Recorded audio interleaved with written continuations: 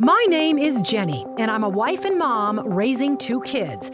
But I used to live a more glamorous life as a TV reporter. I was on the nightly news interviewing pop stars and politicians.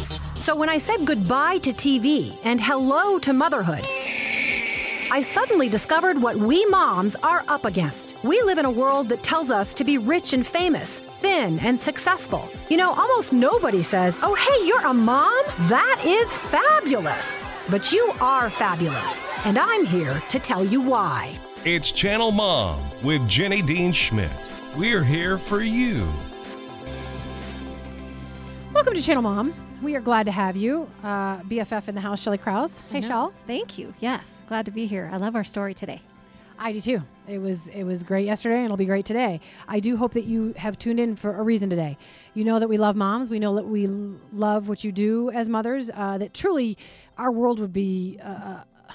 It already is in trouble, but it would be even more in trouble if mothers were not trying to do their jobs well and raise that next generation, because that plays into the future of our world as moms raise their children, and really God's children, to take care of what's ahead and what lies ahead. And so, it's your legacy. Yeah. This is it. Yeah.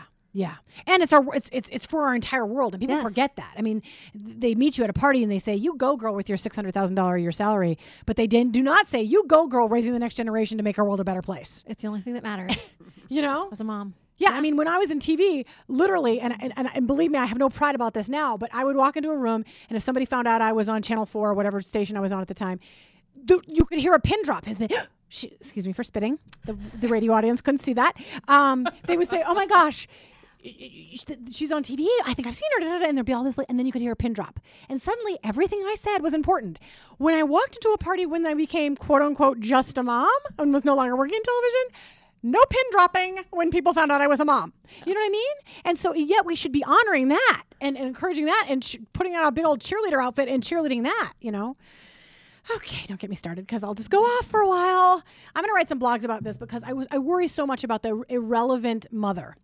And I'm at a new stage now where I worry about moms feeling irrelevant in those older years because, frankly, that's how I feel sometimes when my kids are 11 and 15 and you begin to feel like, yeah, they don't say, "I love you, mommy," when they go to bed. You know, you just feel more and more irrelevant. And as an aging woman, you feel more and more irrelevant in society. I mean, it's a tough place to be. But it's not all tough. I have some encouraging words. I'm going to write a blog on it, hopefully coming up this week. I want to tell you one other thing, and then we're going to get to our friends. It's Stu and Trish Fuhlendorf. They were on this show yesterday. They have an incredible story about addiction, about, frankly, let's be honest, because a lot of people suffer from this, overeating, about workaholism, about a struggling marriage, about one person loving Jesus and one having no interest in God at all, about a man who was extremely successful, the husband in this case, and she was successful as well, making a ton of money, building a castle for themselves, driving Jaguars, and yet they were completely unhappy and things were falling apart. There's this amazing story of redemption. I hope you're going to stick around to hear more because I think it could be a help to a lot of people out there struggling with issues that we just talked about. The last thing I want to say is that we did have Michelle Duggar's daughter, and if you don't know who the Duggars are, 19 kids and counting. They have 19 children. They have a little cute show on TLC. We were giving away her book, and not all of them got taken. So I just want to remind you, if you were on Facebook and you went after that book, we did announce winners there and not everybody's answered that. So go to facebook.com/Channel Mom and find out if you won. If not, we'll be giving them away on the show. So stay tuned for that. Okay. I want to welcome back Stu and Trish Fuhlendorf, who have an incredible story. Stu for years was a very successful CEO of some very profitable companies. He had a major life crisis when he became a true alcoholic and was overeating and was on antidepressants and was overweight, and his marriage was falling apart and he was never at home. But his wife stuck around. And part of the reason she stuck around is that she fell into faith. And she is now a regional manager at K-Love and Air One here in Colorado. And their story is a redemption story, but it's got some tough spots that I think you're going to identify with, that God can really work all things together for good, even when you think something looks so bad that he can't do it with your life. So we're going to welcome them back. I want to encourage Shelley to back up the camera because I forgot to switch them, and I want to make sure that we get Trish in the shot if she's talking today. So welcome back to Channel Mom, you two. Thank you. Are you glad to be here? Glad to be here. No, I'm good. Beautiful day. Okay. Jorge, my friend, thank you for doing what you do so well. So glad to have you. He only ever nods. He has this very wonderful Latin accent, but he's shy about using it on the radio. So he will not respond to me. He'll just nod. That's what he does. Okay, so we're going to get back into your story. I want to review for people very briefly yesterday that Stu told his story of becoming extremely successful as a CFO, and I don't remember the terminology, but putting some companies up as IPOs. Is that right? Initial public offerings. Yeah, and putting them out in the public, and then suddenly they're overnight huge companies, and you're making a ton of money, and you're literally building a castle for yourselves, driving incredible cars. You look very successful on the outside, but you're pretty unhappy on the inside, both of you, and yet people would look at you and think, man, they got it going on. They got that beautiful home, those nice cars, those cute kids, all of it. But it wasn't good at all. You had a conversion experience in the Savoy Hotel in London, but it was not one that you wanted to share with your wife because you were afraid what would happen. So let's take it up from there. You were in a horrible place, and then suddenly you knew you needed God, and it was an overnight experience where you felt his wave coming across you in a hotel. So take us from there, what your response was after that. Okay. Well, we got back from the initial public offering. It was a very successful IPO, and we went back and had a big party with the employees in downtown Seattle, and I got drunk, as I usually did. And this was after you found God. Absolutely. And then Trish drove home, and after that, I'd love to tell you that life got great, but it really didn't. I felt a joy in my heart and understanding of God. But what was more profound for me is I had a great sense of how broken I really was. I had a sense of really what a sinner I was. And I think it was only through my conversion experience that it started becoming very profound about what a holy, majestic God that we served and how broken I really was in my early 40s. Do you think, I'm going to interrupt you, do you think that's an American problem, and you can both weigh in on this, or a Western culture problem? I think we've gotten to a place of it's all good and tolerance so that everything becomes acceptable. And people, I think particularly in Western culture, don't feel a need to recognize their bad ways as sin. They would never call themselves sinner. Many people. I didn't. Exactly right. I agree with you. Okay. You're a pastor now. What do you think of that? Is it really hard in our culture to say, I sinned last night, or I'm a sinner, or doing this is wrong? And I mean, it's very hard. Augustine said that pride is the pregnant mother that gives birth to all sin. And one of the things about American culture is we're very prideful. We have a hard time acknowledging our own brokenness, acknowledging where we are in life. I mean, I was there. I understand totally. And at the same time, the first part of healing and really coming to God is repenting and recognizing our own brokenness so that we can move forward. And brokenness is a good word. Thank you for bringing it up, because folks, if you're out there and any of you are at that point where you just don't feel like a sinner, brokenness is a better term, because I think people can identify with that more. It feels less scarlet letterish. It's just, wow, I'm broken, Absolutely. A little easier to admit that. So go ahead and continue. So my view of life was changing. It started changing dramatically, and this is in 2006. By 2007, as I got fired as a CFO, and I got there were a variety of reasons why, but one of them, I was just seeing the world differently, and where we were shutting plants down, and I was the one telling employees that you're losing your job, and they'd cry, and I'd say, too bad. And now I really did care about them. I cared about their family, and as my heart was softening more and more, I was changing. And one thing I would tell you is I love ministering to businessmen now, because you don't have to lose your job as a businessman. You just have to understand that you're becoming a different person. You can build the kingdom. You can be in the world as a businessman. In my case, God had a different plan. So he allowed you to lose your job. So here you are becoming a believer. You haven't even told your wife. Why didn't you tell your wife? I was afraid of what might happen. I was actually afraid of what did happen in many ways, which is I realized how broken I was, and then started making decisions based on fear and other things. And so we invested all of our money, I did, in businesses. Business went under. I realized I couldn't get sober. And so a lot of these things were happening. And the irony of all that is as all this brokenness was taking place, life started getting better and better, even through the suffering. And that's one of the things I think that is amazing about becoming a Christian in a Christian worldview, is even during the suffering, as things started to crumble before us, there was a recognition that God was actually at work in a lot of this. Now, it didn't seem like it at the time, but we ended up losing all of our money. I ended up losing my job, and at the same time, and then realized that my one big idol, which was booze, I had to overcome.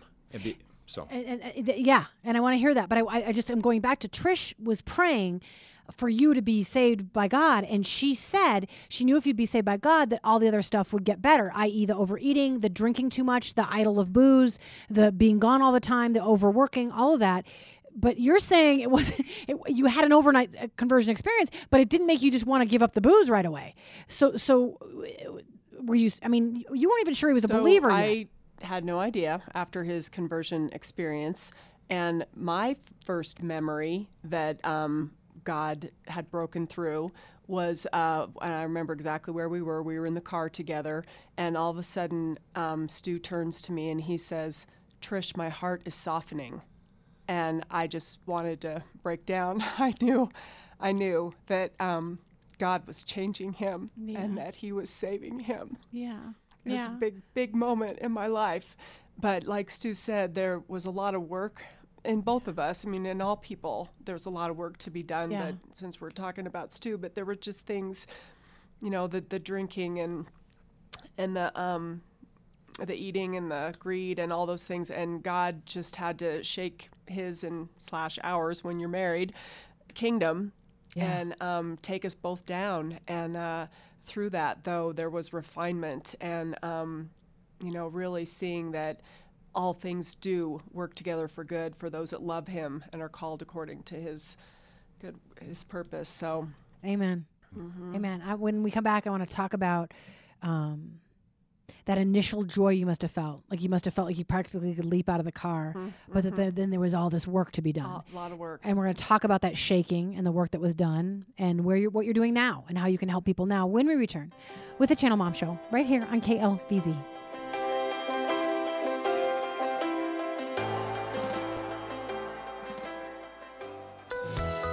Hi, this is Jenny, and I want to introduce you to my friend, Michelle Walters. She's a mom to 3 kids, so she understands that when you buy a home, you want a place where your family can build beautiful memories. As a real estate broker, Michelle can help you find the place you love coming home to, the right home at the best price. Whether you want to buy or sell, start your home search with Michelle Walters at suburbandenverproperties.com. You can also find Michelle's weekly blog, The Thinking Mom, on channelmom.com. These days, couples will work for just about anything. From communication to companionship. From fun to love. From passion and purpose to good old intimacy. What are you willing to work for? For a better marriage, come to a relationship workshop sponsored by the Colorado Healthy Marriage Project. To learn more, visit mary-well.org or call 720-488-8888 because relationship education works. Funding provided by U.S. Department of Health and Human Services, ACF Grant 90 FE 51. Any opinions, findings, and conclusions are those of the author.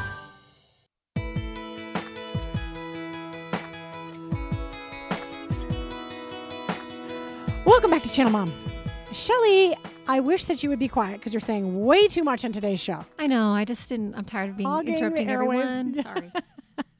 Actually, you do have a question which I want you to ask coming up, but I did promise we'd get to something else. But I want to hear your question because it relates to what Stu was talking about before we went to the break. You kind of wanted to know about. I'm not going to tell you. Don't you remember? Okay. This is why I never let her talk because she doesn't remember what she was going to say. I'll have another one though. Okay, good. She has another one. What Shelly was going to talk about was withdrawals and the actual physical pain. Like, there's God. It's like, okay, I've given my life to you. Hello, why can't I just physically be okay? Oh, yeah, because there's still a flesh issue. Yeah. So I want to get to that in just a second. But first, we're finishing the fact that he said to Trish, what must be every woman or man's dream who is married to an unbeliever, he said, I'm starting to believe, essentially. He said, my heart is softening. Yeah. I mean, that must have been like you went home and wrote it down on the calendar day. I mean, what was the initial thought? And then what was the thought after that initial thought? The initial thought was, okay, keep it together, because I wanted to do the Snoopy dance. Of course, I was in a car. And then I thought he would have been like, okay, Trish, settle down. But inside I'm raising my hands because you guys can't see me. But I was... I was so excited, and actually every day since then, and all of the huge changes that have happened in my beautiful husband, and now I have the world's greatest husband ever. Yeah. I've asked God to never let me grow complacent over the miracles that He has done in him and in our marriage. Yeah. And you probably had days you thought it was not possible. Oh my gosh, I Stu will agree with this. We didn't like each other at all, and I felt like we had nothing in common. Yeah. I did a lot of tongue biting. I would sit in the evenings and just bite my tongue because I felt like if I spoke that we would argue again, and yeah. So that's Well, praise God though. So let's move on. And this relates to Shelley's question. You decided that you believed in Christ and you had an overnight conversion experience, but then you recognized that you wanted to get clean and stop drinking alcohol, but it was much more of a demon in your life and it was an idol essentially, and you couldn't do it. So talk about withdrawal and what happened. Sure.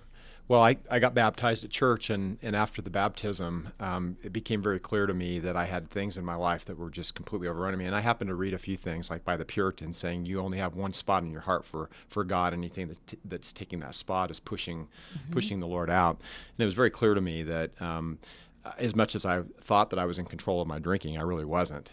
And it actually got worse and worse. It didn't get better. And I realized in my own reading of the Bible, for instance, in Romans 7, where it said, our soul is regenerate, and yet I'm still a slave to the flesh. What a wretched man am I? And that's how I felt. So it got to a point where Trish went on vacation. I went on a big, long drinking bender. And she got back, and I just looked at her and said, "This has got to stop." And I realized, and I would encourage anybody out there that's in this position, I just couldn't do it by myself. Okay. And so I went to rehab, and I went to in-house rehab for 28 days. My dad and my wife, beautiful wife, took me, and I went to rehab in Seattle, and we have great stories about that. But I was reading my Bible in rehab, and I realized that this was where I needed to be. And then Trish would come over on family days. And I used to have people come up to me and say, "You're reading your Bible?" And I said, "Yes, I am." And this is while I'm in rehab. And it's like, "Can you tell me about this Jesus guy?" And so I would talk. So Trish would come over at rehab, and I told her, I said, "Listen, this is ripe in here for evangelism. So, but they won't let me have Bibles in here because this was a secular rehab." So I told her, I said, "When you come over, you need to bring your Bible." So we would smuggle Bibles into the rehab. That's a true story. Yeah. But people need Bibles in jails and in rehab. I mean, come on. Yeah. All right. So I want to, what was your question, Shelley? You had a question for them, you said. You had a new question. Do I have to remind you again? I know. I don't really know what it is. I would say just keep telling your story, because what would you say to someone who's there now? Well, so I would say, my understanding now of humanity is really changed after becoming a Christian and then getting into theological studies and seminary and so forth. And that's that, even though we may be regenerate in the soul, which we are, and we can believe, it doesn't mean that life necessarily gets great all the time, and that we don't struggle with the flesh. Mm-hmm. And that's why, repentance and coming to faith and repentance and all that is a very important part of the Christian life. But even as Christians, life doesn't get perfect. No. But how we deal with it then changes. And I actually learned in my own recovery, and as I've moved on and become a pastor, that recovery in many ways is just a Christian lifestyle. It's all about just kind of admitting where we are, and then it's about making amends, and it's about taking personal inventory, and then it's about our own spiritual practices. And a lot of this, we call it recovery, but what it really is really living a Christian life. Well, did you doubt your faith? Did you doubt your conversion because you had the continued addictions? Oh, good point. That's a great question. I really didn't. I felt deeply about God's sovereignty, and this is for me. It's not that I haven't gone through ups and downs in my own walk, but I felt God at all times. Even during times of suffering, I sensed that my suffering was leading somewhere. And this is somewhere I think Americans can really get their hands around this a little bit more. Is sometimes we suffer and God's hand is in that. We see it in Job, and we see it in other areas in the Bible. And I really felt like God's hand was in my suffering. And I'm very thankful that God showed me that. I have a great sense of God's sovereignty in that. I'm sure it's why I do what I do today, is I really sense that God was at work in all those matters, making something better. Yeah, something beautiful is born out of it. It's in the suffering. You can't see that beautiful gift, but something beautiful is born out of it. I want to make sure we get to a couple of things. I want people to understand the depth of your suffering, and I want to talk a little bit about Trish's heart to help women who are in her position and folks that are considering divorce or who are divorced. She has a real heart for folks like that because of what she's been through. But I want you to explain to folks what that hump is. when anybody out there in America that is dealing with an issue that is addiction or financial struggle or idols in their life, where all the big stuff, all the impressive stuff means more to them than their family or God, where they just can't get over that thing. And in your case, it was booze and other idols, wanting to be the big guy with a big castle. And folks, you can understand, he was a multimillionaire and he was unhappy and he was a wreck and an alcoholic and eating too much and all this, and he had to do something. What is the getting over the hump thing? And I also want you to weave in the fact that you had a few more crises. You had a relapse. You had a major company like legal battle. Just can you weave that into that in a couple minutes? Sure. Well, we have about 5 minutes left, so I want to make sure we get to both of those things. Yeah. So I did. I got out of rehab, and then I went through a short period of time where I drank again. I relapsed, and it was in the deepest and darkest time. I can tell you that was the deepest despair I felt. Trish was so beautiful. She had a better sense of addiction, and Trish can actually really counsel a lot of women or men on this. I actually was sitting on the edge of my bed at one point, and Trish had her arm around me and said, this is going to kill you. And I said, good. I'm ready for that. And now you're at the deepest part of despair when you really don't care whether it kills you or not. But it was during that, and then I put all of our money in a business. The business went bankrupt in 2008, and so it was all gone. And at the same time, while I was reading, for instance, Ecclesiastes, I would read, and this is where our faith and our walk with Christ becomes so important. Vanity of vanities. It's all vanities. It's all just vapor in the wind. So I just realized that God was breaking. And then as I was reading the Bible, I would read like Hebrews 12:27. He will shake what is shakeable to leave what is unshakable to remain. So again, as all these things were happening, as I started coming out the other end and Trish was supporting me, I realized God's hand was in this, and I was being liberated, and the idols were being broken down. And I would read stories about Paul. I'd read stories about Peter denying Christ. I'd read about Paul murdering. I'd read about David in the Old Testament and his adultery and his struggles. And I realized I was no different than any of these people. And what I realized then is it was actually in the brokenness of David and Paul and Peter that God actually worked. And that's exactly where I am today. It was through that support and reading God's Word and my own recovery and all the people around me and a loving wife that I came out the other end with a deep and meaningful understanding of God and God's attributes. But it was very hard, and it took a deep suffering to get there. Sure. But that brokenness is worth it. I've been there. And what it does, it feels like brokenness, but really it's opening the door to eternity of goodness. And if you get stuck in the brokenness or before the brokenness, you don't get all that. And so people buy into the fact that they're going to get joy on something here. It's, if I just drink a little more, if I just eat a little more, if I just make a little more money, it's like, no. You need to be set free of all that. So in about 2 minutes left, Trish, and then I want to make sure if people know how to get a hold of you. What is your heart now that you've watched your husband go through this addiction and be set free and find God? What is your heart for other people? How do you want to help people? Well, God definitely pressed upon me that in addition to the work that I do for K-Love, that in my, outside of work time, that I can have my own ministry. And so he tends to put women in my path that are in my former shoes, whether they're in an unequally yoked situation and they're miserable in that respect, or their husband struggles with some form of addiction, and sometimes it's both of those things, like was the case in my life. And so God puts these women in my path, and he has asked me to encourage them, to minister to them, and talk to them about the importance of marriage, and that it is a covenant, and that God is concerned more with our holiness than our happiness. And if you are obedient to him, the happiness will eventually come. Yeah. So and you have a big heart for that. And I remember when I sat with you, I thought, man, she really has a heart for this. Women have to come to her who need this help because you're there. I want folks to know how to get hold of you because you have an incredible story and you can be a huge encouragement to people in pain. So tell folks how they get hold of you. So email me, Stu, STU at L2today.com. Stu at L2today.com. L2 in Denver is your church. You're the executive pastor there. That's awesome. And Trish. And my email is Trish at Air1, that's the number 1.com. Okay. And women can certainly get a hold of you and get help for what you talked about. God bless you guys. I pray your ministry will grow and grow and that you'll be a blessing to people who are hurting, who need to get over that hump that you so boldly got over. That's awesome. So thanks for being on Channel Mom. We appreciate it. Absolutely. Okay, coming up, we'll tell you what we are going to do next week. It's actually very relevant for summertime and is going to help a lot of moms struggling with their summer when we return with Channel Mom.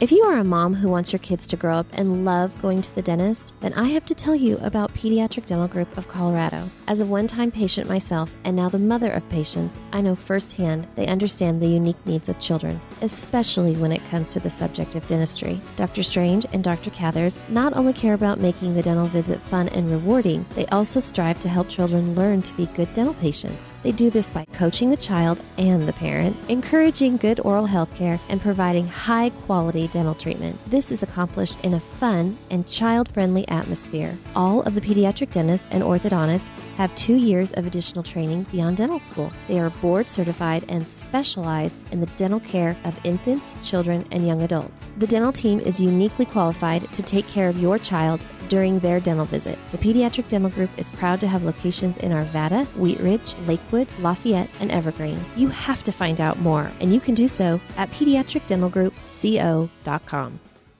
These days, couples will work for just about anything. From communication to companionship. From fun to love. From passion and purpose to good old intimacy. What are you willing to work for? For a better marriage, come to a relationship workshop sponsored by the Colorado Healthy Marriage Project. To learn more, visit mary-well.org or call 720-488-8888 because relationship education works. Funding provided by U.S. Department of Health and Human Services, ACF Grant 90 FEW 51. Any opinions, findings, and conclusions are those of the author. Okay, I think it's going to be good. We're going to have Michelle Cox on next week, the author of a novel called Just 18 Summers by Renee Here we go again with names. Gooderidge and Michelle Cox, based on the screenplay by a number of other people. But it's going to talk about how do we treasure the summers we have with our kids. Not stress out about them, but live them real in a real way with our children. I think it's going to be, I think a lot of moms stress about summer. I want to help you treasure them, but not freak out about them. Coming up next week on Channel Mom. In the meantime, Mom, if you're slipping over banana peels or cleaning up somebody's vomit or dealing with a teenage driver, God bless you. I know it takes a lot of sacrifice. I appreciate you trying to raise your children well. It really does make our world a better place. Have a beautiful weekend. Thanks for listening to Channel Mom with Jenny Dean Schmidt. Find podcasts, clips, blogs, and contact information at channelmom.com.